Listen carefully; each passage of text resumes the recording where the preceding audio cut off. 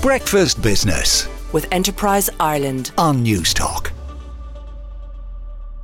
Every year, the great and the hugely wealthy meet up in the Swiss Alps ski resort of Davos to swap ideas and work out ways to make themselves even wealthier. PwC also publishes a global risk survey of what is worrying those senior bosses. And today it also publishes the specific concerns of Irish compliance officers and members of the C-suite. Cyber attacks come out on top of the risk survey, but climate change came in at only fifth most pressing concern. Andy Banks is risk management and compliance partner with PwC Ireland and is sitting in front of me. Good morning, Andy. Good morning, Joe. Thanks for having me. So cyber risks are the biggest concern. Certainly, yeah, and I guess it probably comes as no surprise to a lot of your listeners. That certainly featured as the key risk from an Irish perspective, and that was broadly consistent with the global view as well. From a global perspective, I suppose the only divergence there was inflation being slightly higher than cyber, but very interestingly... Also, people outside Ireland, bosses outside Ireland are more worried about inflation than they are here. They seem to be more worried about inflation, but if the survey, as you said, captured both the views of bosses and risk professionals, and if we looked at the risk professionals, cyber was certainly the highest risk that was featuring from a risk professional. The fear of being hacked or losing data somehow? I think it's both, to be honest, and both are very real, prevalent risks that organisations are facing, and as we know, the consequences of those risks are really significant. And interestingly, Joe, it's one of the key areas that we see Irish organisations looking to invest in the next 1 to 3 years is really technology to help improve their cyber security defences. And that means beefing up their defences. But sometimes, unfortunately, you know, if you've got someone on the inside who wants to do something, there's very little you can do, isn't there?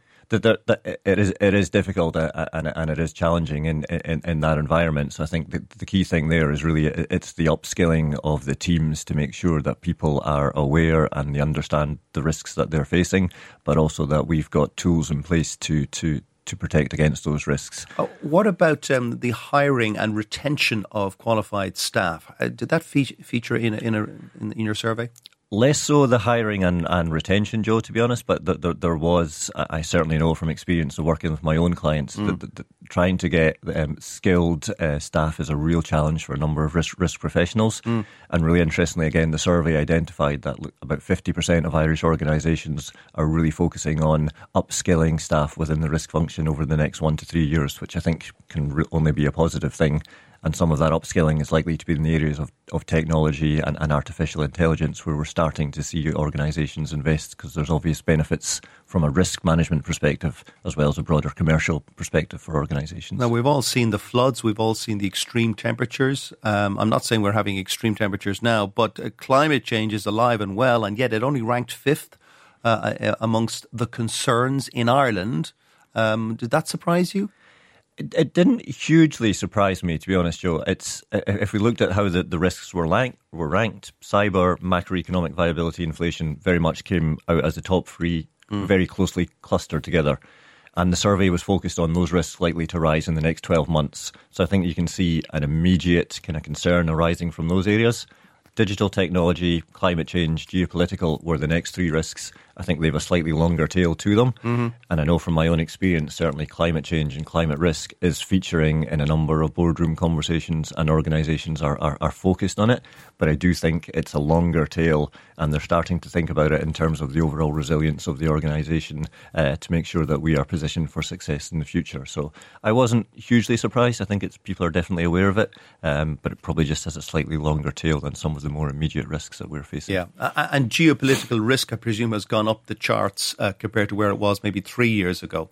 Absolutely. If you look at the wider environment and the number of elections that are likely to be happening across Europe, India, USA, Europe, as you say, the UK, a lot of places, and of course the hotly contested election in Russia. Absolutely.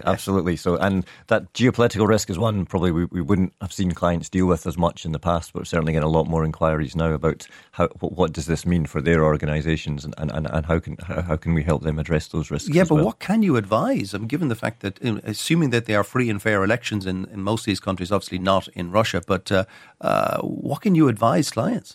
I think the key thing for me is that they understand the environment that they're operating in, and you're running through a series of scenarios to challenge the strategies that they're looking to undertake in these organisations, because we see that taking risk intelligently and providing the business leaders with accurate information to help them make more informed business decisions is key. So you really want to make sure they have a panoramic view of the risk and they understand the implications of the kind of geopolitical factors that are currently influencing their organisations. And of course, we couldn't have this discussion without mentioning AI. Where did that feature?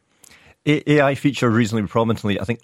Worryingly, from an Irish perspective, we find that Irish organisations, and particularly risk functions, are lagging behind their peers when it comes to thinking about AI in the next 1 to 3 years. Mm-hmm. And that was, interestingly, that was consistent with another survey we done recently around internal audit practitioners. So I think there's more work to be done from an Irish perspective on the AI front. Because the absolute benefits from AI in two main regards, they can bring efficiencies and streamline processes by automating some of the repetitive tasks. But also, if we can actually harness the power of AI, I think it can be a really valuable input into making more informed decisions. But Irish companies don't see its advantages yet. Not yet. I think they've certainly been slower to understand the potential of it. And again, if I looked at my own experience, I'd say 6 months ago, did I see AI feature in a lot of boardroom conversations? The answer would be no. The last 2 to 3 months, it's featured a lot more prominently. So I think it's getting a lot more coverage. Yeah. Andy, thanks very much for coming in. That's Andy Banks, Risk Management and Compliance Partner with PwC Ireland. Breakfast Business with Enterprise Ireland on News Talk.